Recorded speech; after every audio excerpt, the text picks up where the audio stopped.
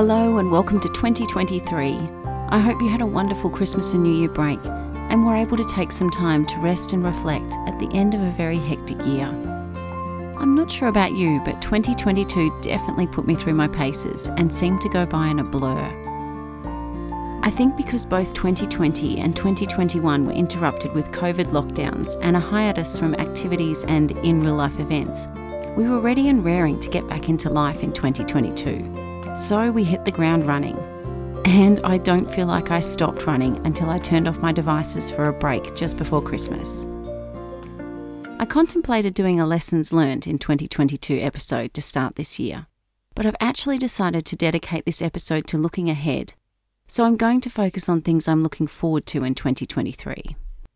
I hope this will inspire you to do the same, and that maybe you'll even create a wish list of things you'd like to do this year. A couple of years ago, Gretchen Rubin inspired me to write a list of things I wanted to do in the year ahead, which she called 20 in 21. So this year, it will be 23 in 2023. We usually do this as a family, and everyone gets to add some things they'd like to do to the list, as well as family activities that we all want to do, such as go on a family holiday somewhere specific. So, creating my 23 in 2023 list of things with my family is the first thing I'm looking forward to this year. The word of the year I've selected for 2023 is nature. So I'm excited to start planning some activities that enhance my appreciation of nature, such as running more outdoors, bushwalking with a friend. I've already downloaded the All Trails hiking app, and spending time in my garden. In addition to hiking, I'm also looking forward to focusing on running and increasing my speed, in particular reducing my 10-kilometre race time. This has been a goal I've wanted to achieve for a couple of years now, and even though I've taken some actions to achieve it, I haven't got there just yet. Recently, a friend recommended a running coach he was working with one-on-one, so I've reached out to see if he might be able to help me achieve my goals too. Fingers crossed I'll tick this one off the list this year. In regards to personal development, I can't wait to read more books this year. I've established a pretty consistent habit of reading for 30 minutes most days, and because I spend a lot of time driving, I also consume lots of audiobooks. Although recently, I've made a bit of a transition from ebooks back to physical books. I think this has been instigated by my seeking some books that are out of print, so the only way to source them is by finding second-hand physical books.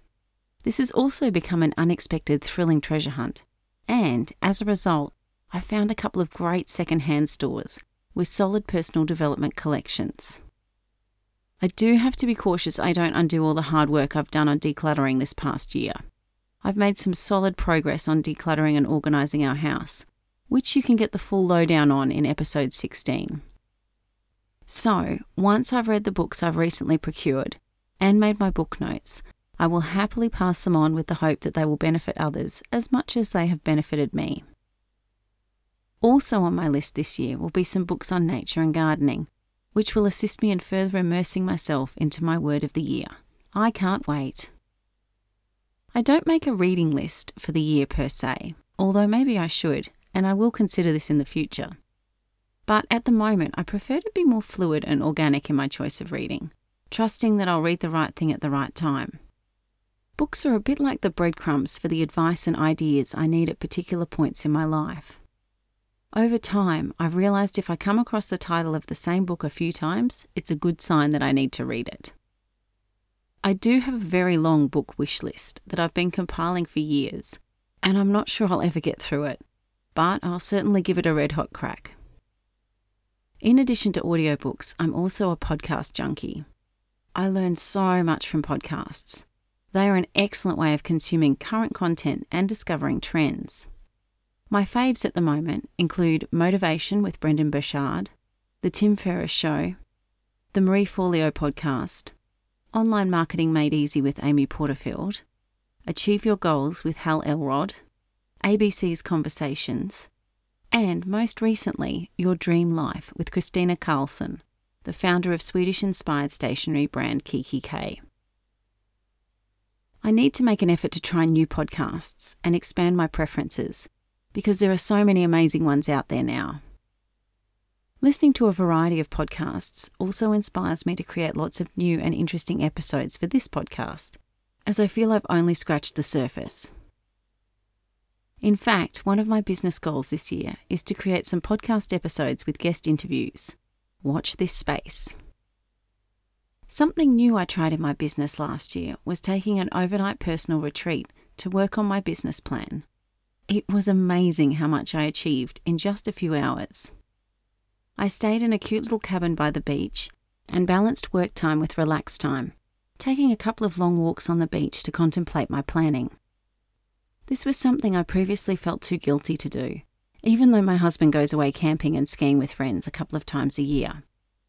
I personally like quiet time on my own and find this more restorative than going away with a large group of people, which is quite overwhelming for me.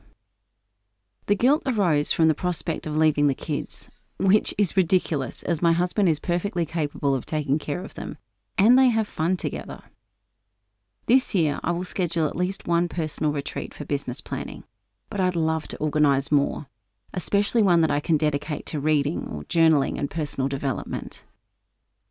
When Bill Gates worked for Microsoft, he would plan 2 one-week breaks a year that he called Think Weeks, where he would stay in a cabin in the woods and spend a week reading papers written by Microsoft employees that pitched new innovations or potential investments.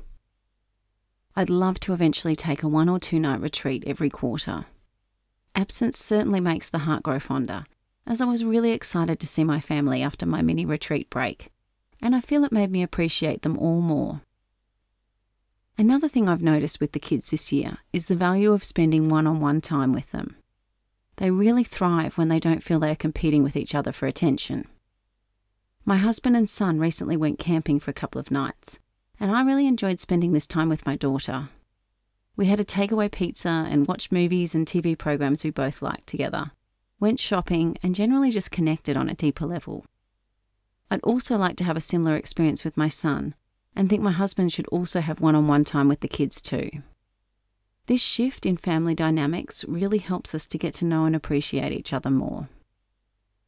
In addition to one-on-one time, I still value our family time, and I'd love to take a longer trip somewhere that none of us have been before this year.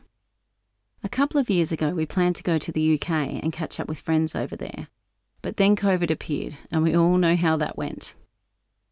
I still have itchy feet and yearn to go overseas, but this year I'd love to do an Aussie road trip, perhaps to Victoria or South Australia or even to the centre. We are very fortunate that we have lots of family on the Sunshine Coast and love visiting them for holidays, but I feel it would be nice to go somewhere new this year and push ourselves outside our comfort zone. Finally, one more thing I'm looking forward to doing this year is enjoying music. Last year I started singing lessons, which I've thoroughly enjoyed. When I was younger, I had piano and cello lessons for a number of years, so I've learnt to read music. I try to play the piano as often as I can, but I do struggle to practice consistently. However, because I spend a lot of time driving, I find it much easier to practice singing in the car. I'm sure I've missed a number of things off this list, which will come to me after I've stopped recording, I'm sure, but that's okay. Happily, all of the things on this list fall into different areas of my life, which affirms a level of balance for me. Had the things I was most looking forward to fallen into one area of life, such as work, I'd spend some more time contemplating things I'm looking forward to in other areas of my life. I'm sure, and I hope, that I'll also encounter other things I thoroughly enjoy doing this year that aren't even on my radar yet. And I wish the same for you too. I believe this topic would also make a wonderful journaling prompt or exercise, and I encourage you to muse in your journal. What are you looking forward to in 2023? If journaling is something you want to commit more time to this year, I'd love to help you with that and encourage you to check out my journaling course, Joyful Journaling Journey. This unique course is jam-packed with strategies that will help newbie and seasoned journalers alike by establishing a regular journaling practice, as well as taking your existing practice to the next level, so you can journal your way to a life of clarity, intention, and purpose. Check out the link in the show notes for more details. In the meantime, if you want some inspiring journal prompts to kickstart your journaling practice, you can grab my free journaling guide with 100 prompts, as well as some super helpful info on the benefits of journaling, along with tips on how to establish a consistent journaling practice from the link in the show notes. Thanks for listening, and I hope you can join me next time. I'll leave you with today's mantra. I look forward with optimism and excitement and can't wait to see what's in store for me in 2023.